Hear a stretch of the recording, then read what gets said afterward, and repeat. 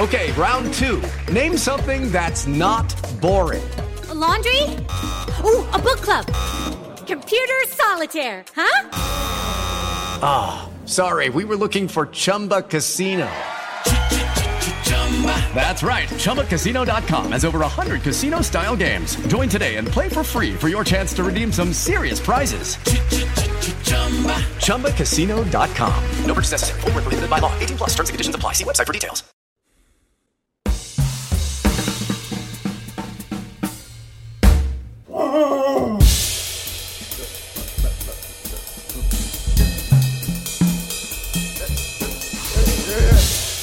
Ladies and gentlemen, can I please have your attention? Can you dig it?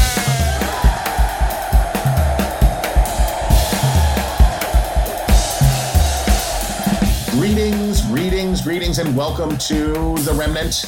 As you can tell already, probably, I am not Jonah Goldberg. I'm Chris Steyerwalt, filling in for the El Capitan of this podcast.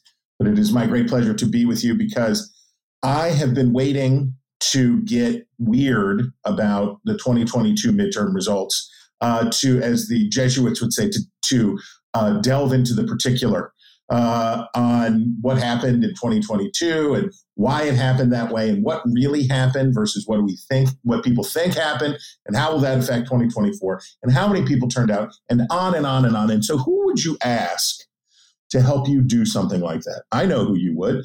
You would ask my colleague, Rui Teixeira, who is a non-resident senior fellow at the American Enterprise Institute. It's true, but it's also true that he has, as I pop up his bio right here, it's also true that no political demographer working in American politics today has changed the way we think about political demography more than Rui. And from his Emerging Democratic Majority book, which as I like to joke, is the most, only Francis Fukuyama can claim to have a more overinterpreted book than Rui's book, which Democrats clung to like a log in the ocean as they were drowning after the 2004 election, and took all the wrong lessons. He is the author of the Liberal Patriot Substack. He is the best, and we're very lucky to have Rui Teixeira with us today. Welcome, friend. Delighted to be here. Let's hit it. Okay, so the first question is, because I think of you really as a turnout guru. I know that was an earlier part of your work, but I think of you as a turnout guru. What was turnout like? Who showed up to vote and who didn't?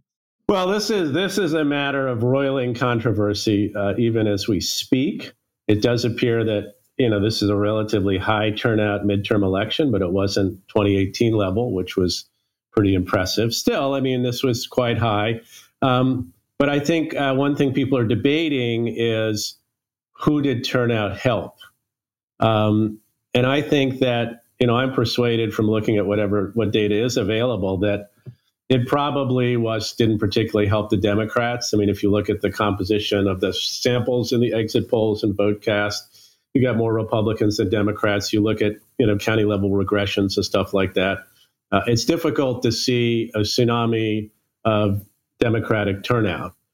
So if we're trying to understand why the Democrats did so well in this election, relatively speaking, turnout probably isn't the key. It's probably more about persuasion.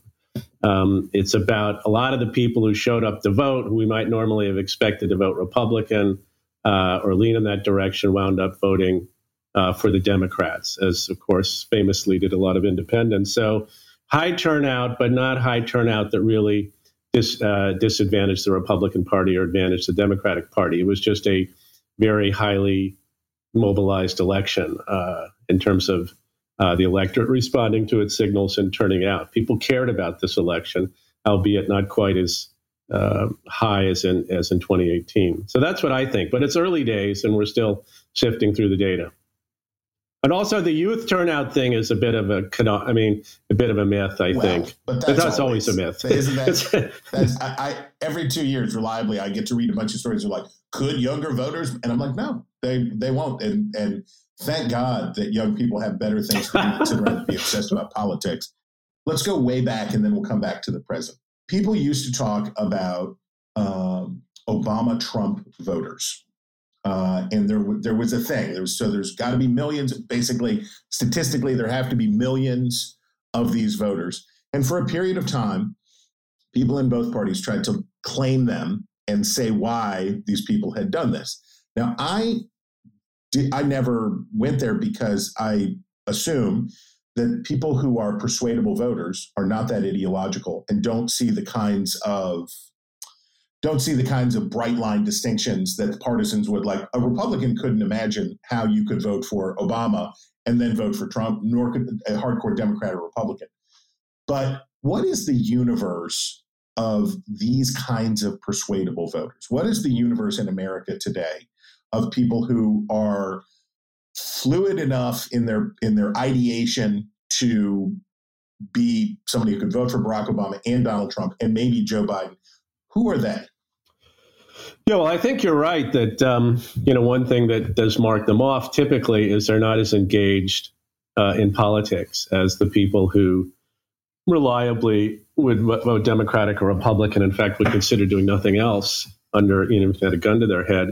So, yeah, they do not have as strong and sort of constrained partisan implications, right? I mean, all their views don't fit in one box or the other. They've got conflicting priorities and values and views, and they can be therefore persuaded to move from one side to the other, depending on the candidates available and the political context. So, yeah, it's not that crazy for people to vote for Barack Obama in 2012 and then vote for Donald Trump in 2016 and then vote for Joe Biden in 2020. I think a lot of these voters fall into two buckets. One was white non-college voters, very famously from 2012 to 2016. And then from 2016 to 2020, we found a lot of people wind up voting for Trump who we wouldn't have expected to. It either sat out 2016 or voted for Hillary Clinton. I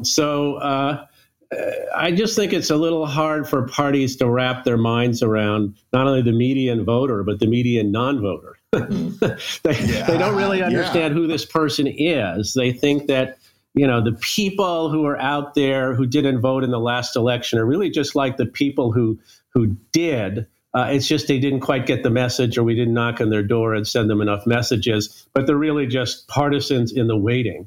But I think that's really incorrect. They're not partisans in the waiting. They're sort of confused, conflicted, and not that involved people in the waiting. And it's possible to get them out to vote. But even if you do get them out to vote, they might not even vote the way you want. Like, again, Hispanics are a good example because all the data that we have from 2020 suggests that the people who showed up to vote in 2020, responding to the mobilization activities of the parties, actually were much more likely to vote Republican than the ones who would have turned out anyway, right? In other words, they're peripheral voters who were brought into the voting pool, and they are actually more conservative leaning than a lot of Democrats expected, and they gave more votes to Trump than was expected. It's remarkable to me that Republicans continue not to understand that the lower strata of voter propensities are not solidly Democratic, right? So the Republican fear, and the reason that Republicans screw up around turnout so often, is that they believe that everybody who is a low propensity voter is a Democrat, and that if they get to the polls, because that's their nightmare scenario, right, is urban center Democrats running vans, taking people to low propensity voters to the polls, and that's who they are. Right. Crazy. It's been interesting to watch as Republicans have, I think, it's not fair to say Jim Crow 2.0, but certainly Republicans have been on a crusade to restrict, right? And some of it is just getting rid of expansions that were undertaken during the pandemic. But the Republican approach to turnout still seems to be that more is bad, right? And isn't that crazy for a party that says that its future lies with the white working class and not just the white working class, but working class voters who are usually the lower propensity voters, right? Most non-voters are white working class, and that's particularly true in some very important states. So it is kind of nuts for people to worry about that much and think it has these huge partisan implications. I mean, look what happened just as on the one side, Democrats, were freaking out about the changes that were made in the Georgia voting laws. That was Jim Crow 2.0, and they moved the MLB All-Star game and all this stuff. And it was all a lot of baloney in the sense that none of these changes are likely to make much of a difference to outcomes and to turnout. And then you look at the 2022 election when turnout was through the roof in Georgia, and Warnock won by a point, blah, blah, blah. It's just, people don't get it. It's just tweaks to these voting procedures. I mean, it's not like people are sitting outside of the polls or, like sitting outside, like in the old days. In real Jim Crow, you would try to vote if you were a black person in the South. It was just like, no, you're not on the rolls. You can't vote, or you're too late. We just closed the polls. We just closed it. We just missed it. Just missed it. That stuff doesn't happen anymore. These minor changes to voting procedures, the Republicans have this tremendous faith will suppress Democratic turnout, and Democrats have the tremendous fear that it's going to suppress. Both are wrong. This stuff does not matter that much. It's actually, boringly enough about who's running, how motivated are people to vote, what are the issues on the table, and so on. And if people feel it's worth voting, by God, they'll figure out a way to vote, given today's relative ease of voting in most states. As has famously been observed, it's easier to vote in Georgia than in New York. So, this is just a weird, thing between the parties where they both misinterpret and misunderstand the American non-voter and misunderstand what gets people to go to the polls. A lot of it, I believe, is rooted to the delegitimation that's been going on in politics, where both sides say that the other side's majority, if they obtain one, is inherently illegitimate for X reason, right? Either it was stolen ballot machines or it was Jim Crow 2.0, but the majority can't be legitimate. It can't be, and this is, of course, how you screw up a republic. You can't say, well, you beat us this time, and we'll be back. We'll see you next time. Shame on us for losing to you stinkers, and then come back in 2 years and try to win. And that's the healthy thing. But I think when you have two parties... Right. Well, one thing that's worth observing here, Chris, is that in the aftermath of this relatively bad election for the Republicans, we're expected to do way better. I mean, there has been very little mishigas around protesting voting results and that sort of thing. We should celebrate this. I mean, we have this relatively close, controversial election in many ways that, tempers were running high and partisanship was through the roof. And yet almost nothing is happening. Carrie Lake has made some peeps about her, almost certain loss in Arizona. But other than that, almost nobody said anything. So this is great. This is great. In fact, we're not on the verge of fascism. We should be like, popping champagne corks here. The republic held. It was maybe never in as much danger as we thought. Maybe elections are back on their way to being legitimated. Who knows? Wouldn't that be a great thing? That would be a nice change. No, I agree that I said at the end of the 20 or around after January 6th, at least, that, all I want out of the midterms is peace, right? I don't care what you people do. All these partisans, they can do whatever they want to do. If we have peace and people can accept the results and the elections are thought to be fairly conducted, then it's a win for everybody. I think we got that. And the other thing that we got, and I will not drag you too deeply into what Jonah would call rank punditry, but I love the verdict from the voters. And the verdict from the voters was to both parties. They said not so hot. And Democrats obviously are feeling very good because they think that I was talking to a Democratic strategist who said, and that's how we snatched. And I said, snatched what? A smaller defeat from the jaws of a larger defeat. And I was like, okay, there you go. So it's Democrats feel like they've won because the losses were so small. And by the way, just as an aside, for Elise Stefanik and the Republican leadership team in the House, have fun, right? With two seats to spare. Kevin McCarthy is going to he's going to be jittery like Sylvester the Cat in those cartoons, just coffee shaking out of his hands, 50 cigarettes in his mouth. Like a long-tailed cat in a room full of rocking chairs. It's going to be a lot of fun trying to govern with a 3-seat majority or whatever. But anyway. Democrats are treating a smaller loss as a big win. and Republicans are, I guess you could classify it as soul searching. Most of it's just motivated reasoning, right? It's this person's fault. And say, well, you were going to say that no matter what. But in the factionalism of the Republican Party, what are the right lessons to take away? What actually happened? Well, that's the gazillion-dollar question, and people are still arguing about this. But I mean, I do take your point that the voters' verdict on the parties, not the candidates, on the parties was pretty clear. They don't particularly like either one, and don't think either one of them really is sort of in the mainstream wheelhouse. There was a bunch of questions asked about that in VoteCast and the exit polls. They all show the same thing.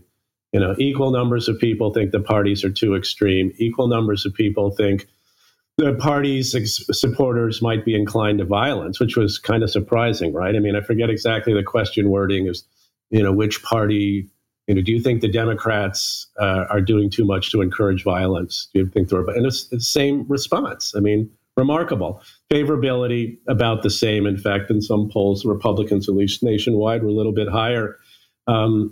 Trump and Biden about equal low favorability ratings, and so on and so forth. So people completely unenthusiastic about the parties. But as other polling has shown, when it came to candidates, and as common sense would suggest, and the data suggests, when you look at the kind of candidates who the Republicans wound up running, in a lot of cases, there was a difference in how sort of normie voters viewed them. The Republicans, I guess as someone put it, it was out of step versus out of their minds, right? So the out of their minds candidates seemed to be pretty heavily on the Republican side. And that was a lot due to the intervention of Trump and Trump adjacent people in terms of getting certain people nominated, the kind of fealty that a lot of candidates felt they had to show toward Trump and his claims about 2020 and its general insanity.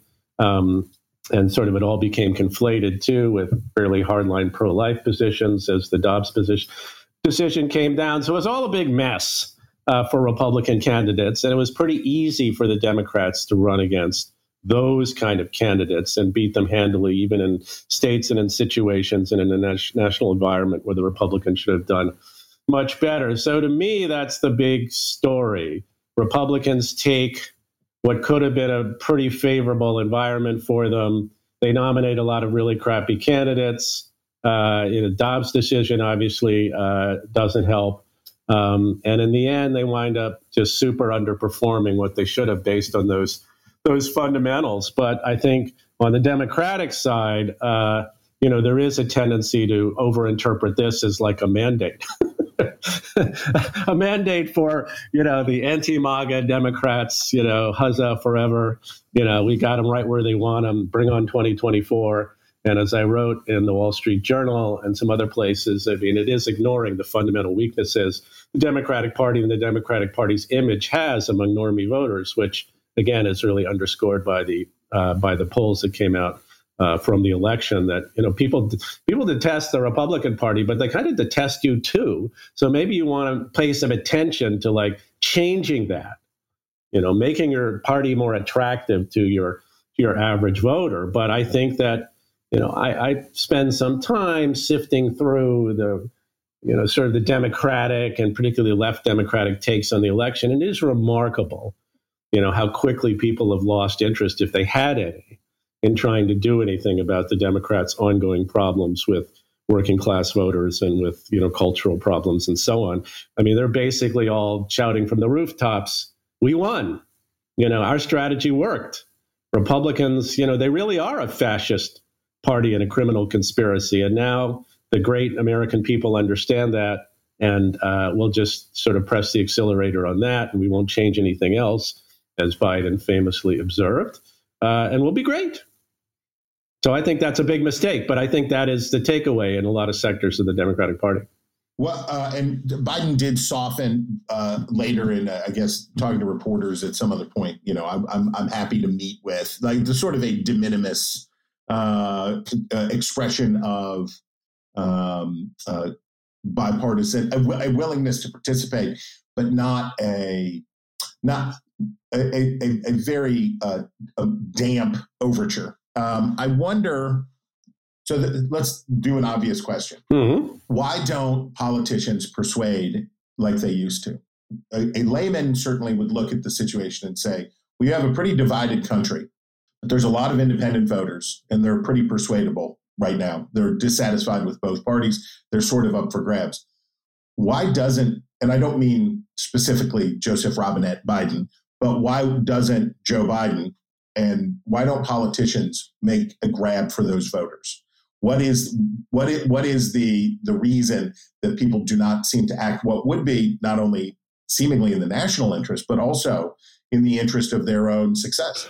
Well, the political marketplace doesn't necessarily clear at the right price. I mean, the problem with both parties is they aren't efficient vote maximizing machines. Obviously, that's one of their priorities, if not the main priority as a party. But the vast machine that constitutes each party, the various politicians, the factions, and so on, they aren't necessarily particularly rational. They can be quite ideological. They can be quite unattuned to the way the signals the voters are sending them, and they can have priorities that actually send them away from trying to appeal to that median voter. I mean, Anthony Downs' economic theory of democracy sort of works as a very broad perspective on how parties might position themselves. But when it comes down to actually doing stuff election by election and getting parties to move toward the center, it turns out to be a lot harder than you would think it would be if they were just looking at prices in the political marketplace and trying to maximize their return.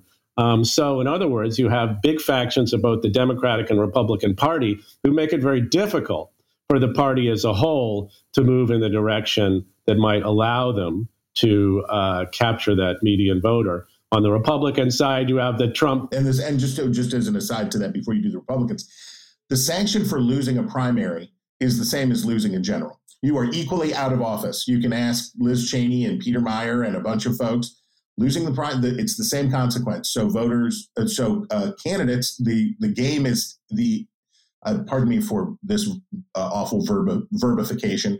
The candidate is incented to overinterpret the value of, or not overinterpret, to treat the value of primary voters, every individual primary voter, at a much, much, much higher level than the larger general electorate, right? Yeah, I think that's true. And I mean, I think we'd add to that social media, donors, and so on. There are a lot of things pushing, typical Republican and Democratic politicians in the direction of catering to a relatively narrow set of interests and a relatively extreme point of view on a lot of issues that aren't really of that much interest to the average voter. So I think on both sides, you see this kind of dynamic pushing them out of the center and making it difficult for. Now, you might argue, well, okay, that's the party as a whole, but why don't brilliant entrepreneurs realize that they can take advantage of this inefficiency in the marketplace and step forward and present a more plausible and appealing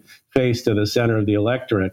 I mean, part of it is the primary problem. Part of it is people who exist in parties are susceptible to pressures from the parties as a whole, and sometimes it just takes time for this kind of dynamic to develop. I mean, you could argue that on the Republican side, we are now starting to see this with DeSantis and so on how he's approaching things, that he might be the kind of politician who could take advantage of this inefficiency in the marketplace. On the Democratic side, we'll see. I mean, someone like Josh Shapiro was interesting in Pennsylvania, how he ran on crime. I mean, that's definitely off the reservation as far as most Democrats are concerned, and yet he did extraordinarily well. But Joseph R. Biden, who seems still likely to be the nominee of the Democratic Party, I don't see him as like a brilliant entrepreneur who's going to take advantage of this inefficiency in the marketplace. He is a creature of the party. He's a creature of his staff. He's a creature of his own limited perceptions of what's really going on in the country. And I think he's unlikely to move in a direction to recapture the center and really improve that image of the Democratic Party to the point where they aren't seen as just as extreme and out of touch as the other side. Your piece in the Wall Street Journal, the headline is "Democrats Can't Count on Trump in 2024." Everyone should read it. It is excellent. Here is an assertion. Imagine a DeSantis ticket accompanied by saner, more competent Senate candidates. Are the Democrats prepared for that? I think not. You right? But instead of addressing the problem or even admitting it exists, counting on Mr. Trump to bail them out. This seems exceptionally foolish. It's also morally reprehensible. They're trading a better chance of winning for the possibility that Mr. Trump might become president again. I couldn't have said it better myself. Wait a minute. I did say that. Now, that is a message that when I carry to Democrats, when I'm talking to Democrats and I talk about their culpability in what we're doing to the Republic, right? I get a huge snootful of, yeah, but the Republicans are worse. Right. How do we, as moral beings, delineate between politics ain't beanbag, you do rough stuff to win elections, that's how it is, baby, that which is true on that side, and then when we are in moral hazard, and obviously, if the Republican Party renominates Donald Trump after everything that Donald Trump has done, they deserve to lose. They deserve to lose, right? They just it's wrong, and they know it's wrong, and they sort of can't help themselves. But Democrats owe something here too, right? Oh, absolutely. As everybody's mom told them, 2 wrongs don't make a right. So it don't work to say, oh, well, you say that we're sort of indulging the extremes. You say we're turning up the temperature too much. You say we're not, by being seemingly wanting Trump to run just so we'll win again. We're being too cynical. The other side's worse. It's always the other side's worse. Well, the fact the other side's worse doesn't mean, therefore, you get to be bad. It should mean that if you want to deal with the other side, which is worse, you should be like really, really a lot better. And you should try to correct whatever problems you have and shore up whatever weaknesses you have. Seems to me that's a logical approach, but that isn't the approach that's typically taken. It's more like, it goes farther, Chris, in a sense, in saying the other side's worse. It's in a way, it frequently is conjoined with the idea that if you put any kind of focus on the way in which our side is bad, i.e. the Democrats, you are just, this is just Fox News talking points. You're just like... That's right. Aid and comfort to the enemy. Carrying water for the other side. And you are, in a sense, now part of the problem. You are part of the semi-fascist cabal that wants to take over this country by even mentioning some of the things that are wrong with your own party. So I think this is the sort of really toxic dynamic that's taken hold of a lot of Democratic discourse, where it becomes verboten to talk about the party's weaknesses because that's both sidesism, and both sidesism is, in a sense, very sort of Trump adjacent. So it's pretty weird, but that's where we are. And by the way, that's the kind of thinking that has brought Republicans to their low ebb right now, because there was a long struggle, and you could date it to Pat Buchanan if you wanted to, but there was a long ideological or attitudinal struggle inside the Republican Party that mainstream Republicans mostly won, right, for a long time. And it was sort of the Harlem Globetrotters versus the Washington Generals. Yeah, Washington Generals. That's right. Yeah. The patsy team that traveled with the Globetrotters for them to be. And so the Republican establishment say, ha, ha, ha, but it'll be Romney anyway, losers, ha, ha, ha, ha, ha.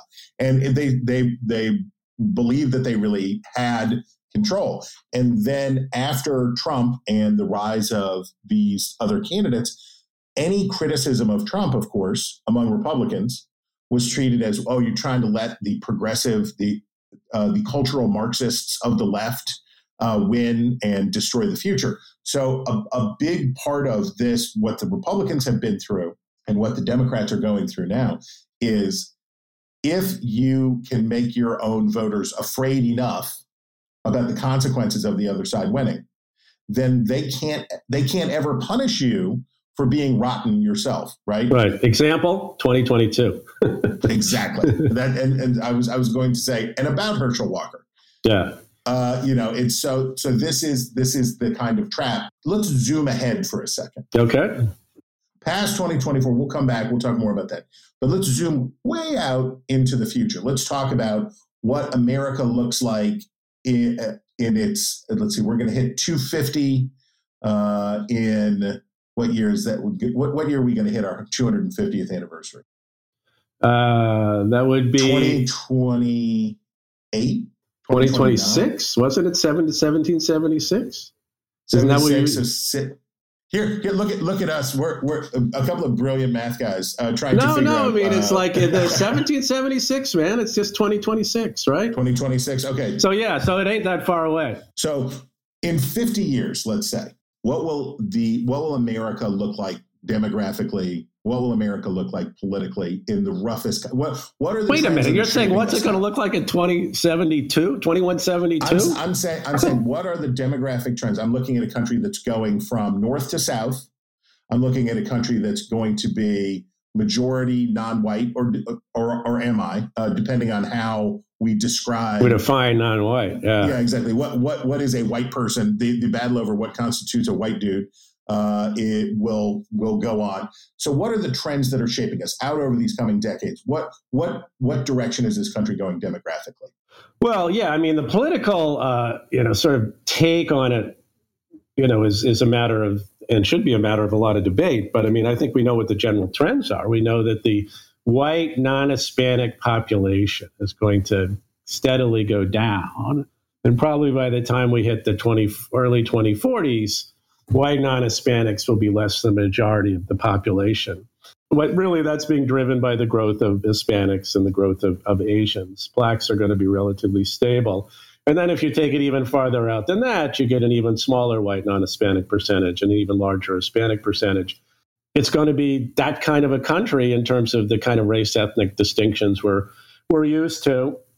It's actually going to be a somewhat older country over time as we go into the 2030s and 2040s. We probably continue to see population movement toward the so-called Sun Belt, though probably away from California. And the whitest state of the country will probably continue to be Vermont. So, but I mean, actually, one interesting thing, this gets us into the weeds, but if one of the interesting things about looking at our projections, we did this as part of our States of Change project, is even like really white places like Utah and the Dakotas will actually get quite a bit more non-white, which is kind of interesting. Is that right? Yeah. So over time, Oklahoma will eventually become majority non-white, I think, before 2050. If I'm remembering this right. They have a large Native American population, too. So, yeah, I mean, but what does all that mean politically? That's really what we're debating about right now, and we should debate, because the idea this is an inexorable demographic and democratic time bomb is certainly open to question based on recent trends we've seen. The parties are going to actually have to contest, sort of the loyalties of a lot of these emerging constituencies as they get larger, and we're already seeing that happen, and nobody's got a lock on them, blah, blah, blah. So, but it does mean both parties may have to change their approach to how they appeal to these kind of voters, both Democrats and Republicans. That's been my rap for quite a while. And I think what we've seen in the last couple elections simply underscores that. Neither party has a lock on these groups. There's a pretty high correlation between voter age and partisanship. Younger people in places tend to be more Democratic, and older people in places tend to be more Republican. Part of what I have observed is, and I always talk about how the population of Metro Detroit, Michigan, decreased by 1 million people from 2000 to 2010.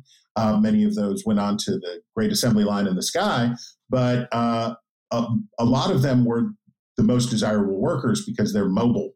They can go, they're young, they can pick up and they can move to Texas, they can move to Georgia, they can move to Florida, they can go to Arizona. Whereas older folks who have kids and who have other considerations, it's harder for them to move. How much of an oversimplification is it to think about what's happened politically and demographically in the country is that the southern tier of the country is getting younger because they're having more kids. There is immigration as a factor, but they're younger, they're growing. Utah is, you mentioned Utah, highest population growth, lowest median age. And so you have a younger southern tier and an older, whiter northern tier. And that the reason that states like Ohio, I use this to explain why is Ohio getting more Democratic, or why is Arizona getting more Democratic and Ohio is getting more Republican? How much water does my crackpot theory hold? I wouldn't pour too much water into it, I guess. I mean, a lot of it is, is really whatever age effect there is really overwhelmed by other factors, I think, particularly the movement of white college educated voters in places like Arizona toward the Democrats, the movement of those kind of voters generally in sort of fast growing suburbs in the South has had a big effect on politics. So it's less that they're young and more sort of how educated and cosmopolitan they are and how their views may be different than what voters in those states used to be. So the economic success of places like Atlanta, Austin, Phoenix, Nashville. Right. It attracts a certain kind of, you can't generate that much variance just looking at the views of sort of migrants coming into a state. But there is a tendency for these voters, people who are attracted to those places, to have different points of view and be somewhat more liberal than the people who were there to begin with. We see this in a lot of different places. You see it in the Northern Virginia suburbs. You see it all over the place. Some people have gone pretty far with that and called it the big sword, as Bill Bishop did. But again, I think we have to be cautious about how much of the variance we try to explain on that basis. But something's going on there. And it all melts together into something that is definitely changing the politics of those places. Actually, one thing, since you got me thinking about changes in the future demographically, and I would also add economically. One thing that really interacts with the demographic changes is the economic changes, where the most dynamic and fast-growing areas of the country actually tend to be these metro areas where, for example, if you look at what percentage of the nation's GDP was captured by the Clinton vote or the Biden vote in 2020. It's like astronomically high compared to the number of votes wasn't that different, but it's just the vote share of the Democrats reflects more the growing and economically strong areas of the country, and the vote share of the Republicans reflects more the declining and not growing so fast or not growing at all areas of the country. And I think that makes a big difference. If we look into the future and those trends continue, that is the kind of thing that could really enhance this brutal polarization between the parties and some of these geographic trends we've seen.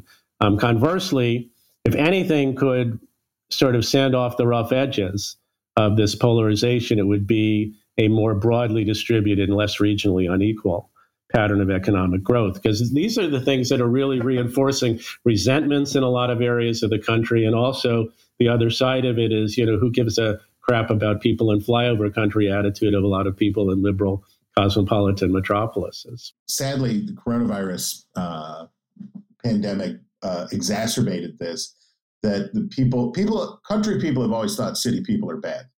And that country people say that, and this will take you back throughout from the first time that there was a village of 300 people who lived outside are like, those city slickers. They think they're fancy with their buckets for water. So there's always been the city mice and the country mice, and the city mice think that the country mice are backward and all of that stuff, and they feel superior. The valence of that being so highly partisan now, and I was thinking about this as it relates to Minnesota. Minnesota and Wisconsin used to be politically fascinating because, unlike most of the country, where the further you get from cities, the more Republican it gets, in those states with the old Democratic Farmer Labor Party and the rule-following Scandinavian, the Hubert Humphrey enthusiasts of rural Minnesota and Wisconsin, there were plenty in the American South and in the Plains and the Upper Midwest. There were plenty of rural Democrats, and there were plenty of urban Republicans. Right, there were Rockefeller Republicans. There were, cities, big cities had Republican. Fiorillo LaGuardia was a Republican. Mm-hmm. So there was partisanship was not as closely linked, it seems, to the type of place and geographical location. Do you see that maybe I'll just say, mm-hmm. I see that as a real intensifier of these resentments that you describe, because it's partisanship multiplied by clannishness, right? Yeah, no, I agree with that. City mice have always, been different than country mice, maybe look down on them some. But back when city mice and country mice were in the same party, and a given party like the Democrats or the Republicans had Democrats, non-trivially depended on country mice for their political benefits for their political coalition. The country mice start slipping away, and the city mice get a bigger and bigger part of your coalition, and those city mice go to school and they become ever more educated and ever more cosmopolitan. They look down even more on their country mice. And then when the country mice wind up voting for Donald Trump in 2016, that is just proof. They say because they're racist mice. They're racist mice. They're xenophobic mice. Exactly. Those mice are no good.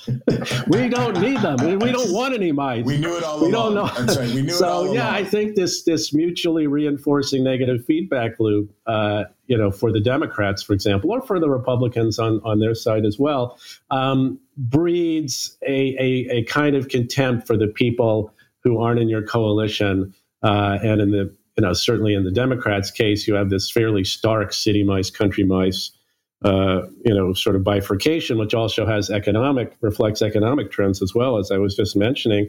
And this is all not good, not good for the country, not good for the party. As our colleague Yuval Levin has pointed out, and you and I pointed out in different contexts, neither party seems very serious about how to develop a broad, strong majority coalition that brings, as many city and country mice together as can be done, and actually, sort of able to implement their agenda at scale and sort of calm down the country and have a bit of a dominant coalition instead of the ping pong elections we have. Neither party is particularly serious about it, and part of the reason is, the city mice in the Democratic Party just can't figure out how to really reach the country mice. Not sure they want to.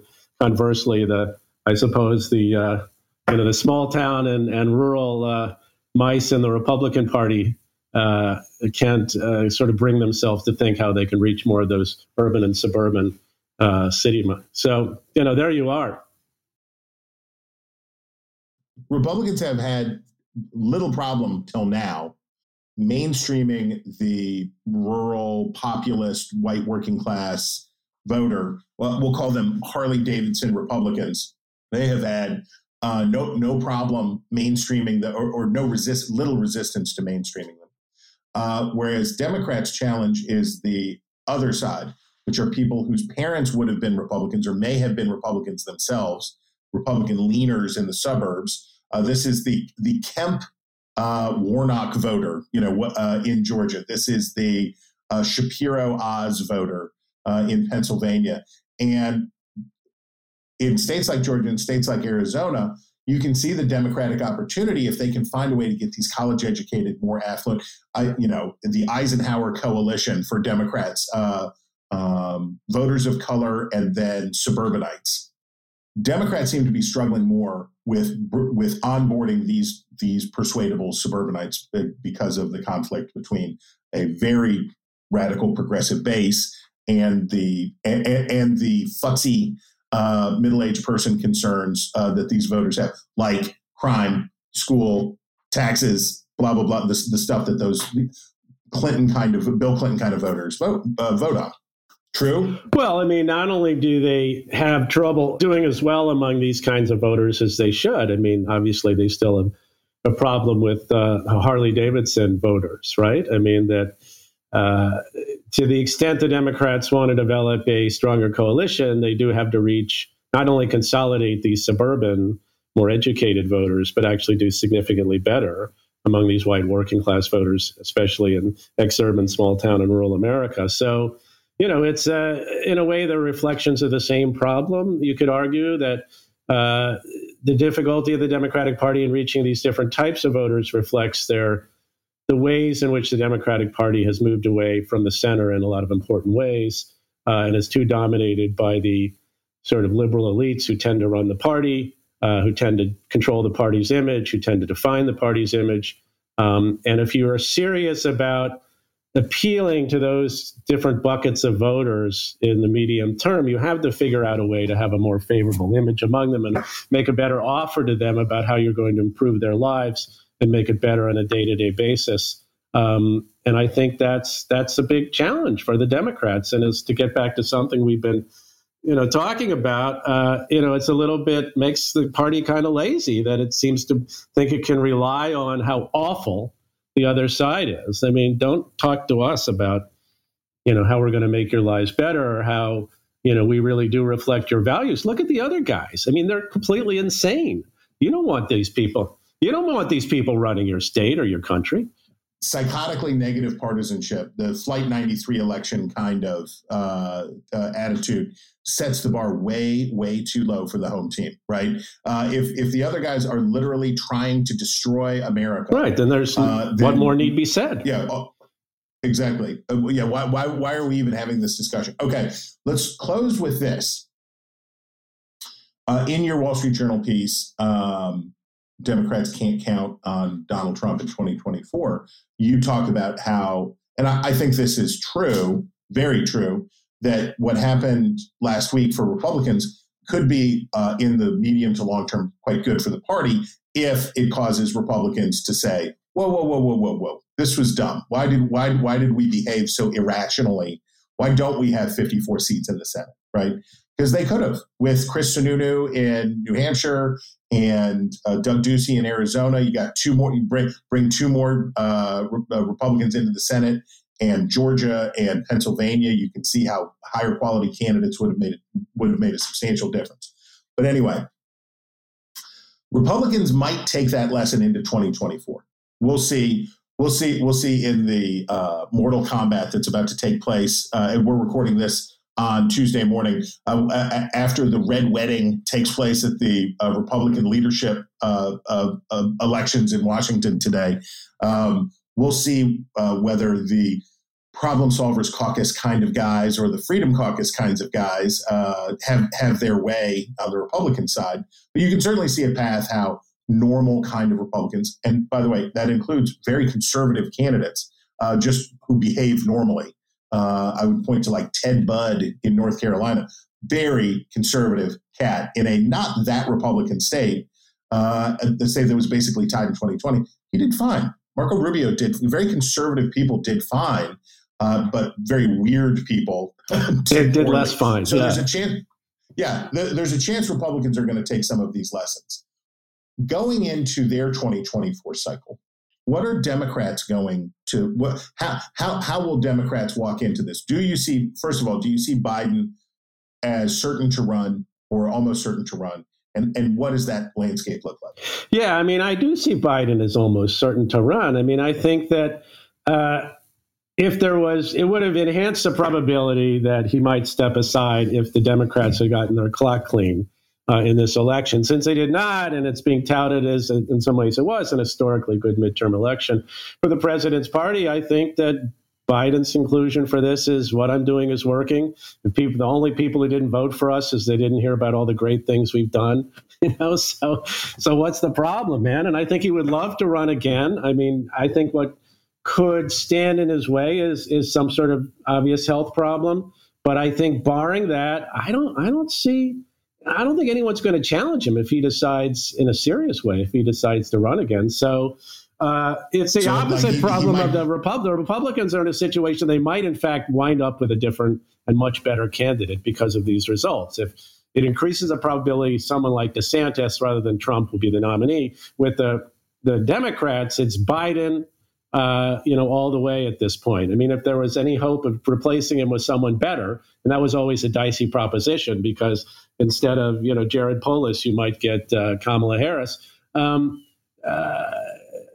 I think that, it's interesting that in a way you could argue, and I think this is what you're getting at, it's a little bit better for Republicans, changing their tune than for Democrats changing their tune. And if we assume that both parties need to change their tune, then it's advantage Republicans in an odd sort of way. Now, you and I can both think of a gazillion ways in which, DeSantis doesn't get the nomination and Trump powers through. I mean, this is a very weird party, a weird time, and he's still got a lot of supporters, and he's friggin' crazy. You just never know what he's going to do. So, but that's, I think, a not unreasonable way to look at sort of how these results play into the 2024 cycle, which now stares us in the face. As we stare into the gaping maw of the 2024 cycle that will swallow us soon. The Lovecraftian maw of the 2024 election. That consumes both my city and country. Okay, so you think Biden doesn't get, if present trends continue, Biden doesn't draw a serious challenge. He gets maybe some unserious challengers. Tulsi Gabbard rejoins the Democratic Party to run against him or something. Tulsi forever. Exactly. If we get a Biden-Trump again, I know there are efforts for ballot access for some sort of a third party. There's a lot of buzz in Washington about a Joe Manchin, Condoleezza Rice ticket for the no labels crowd. If it's Biden-Trump again, what are the chances for if you'll pardon the term, a third way? Very little, I'd say. I mean, I think if it's Biden-Trump, everybody's going to retreat to their corners. I think third-party ticket would probably on net help the Republicans and help Trump in this scenario like this. So I would think people wouldn't do it, or if it was done, they wouldn't take it too seriously. No, I think that a Biden-Trump rematch is just negative partisanship through the roof. And I think that, I think actually it enhances, as we implied, it would enhance the probability that Democrats would win a second term, for their party. I mean, in a second term for Biden. So, I almost hate to think about it, but let's face it, it could happen that we could have this rematch. And if it's a rematch, I'll be candid. I'd rather have Biden elected again than Trump, who I detest, and it's a true danger to the republic. But let's hope the choice isn't quite that grim. Let's hope it's Biden versus someone a little bit better, so we could have more of an interesting discussion about the future of our country and a better choice for the honest workers and peasants of America. Well, I think that's a perfect place to leave it. Any podcast that can scan across 150 years of the political past into the political future, use the phrase Lovecraftian maw, and do it all in good humor is a good one. Rui, thank you so much for making time to do this today. Oh, it's a lot of fun, Chris. You're the best as always. And you, gentle readers, listeners, whoever you people are, Jonah will be back, and he will be here for you. And in the meantime, you should have a great time. Thanks for being with us today. And I guess I'll see you next time. No, you won't. This is my podcast.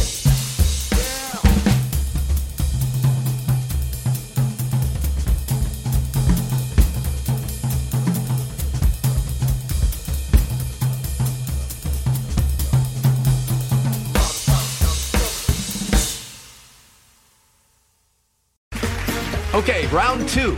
Name something that's not boring. A laundry? Ooh, a book club. Computer solitaire, huh? Ah, sorry, we were looking for Chumba Casino. That's right, ChumbaCasino.com has over 100 casino-style games. Join today and play for free for your chance to redeem some serious prizes. ChumbaCasino.com. No purchase necessary. Void where prohibited by law. 18+. Terms and conditions apply. See website for details.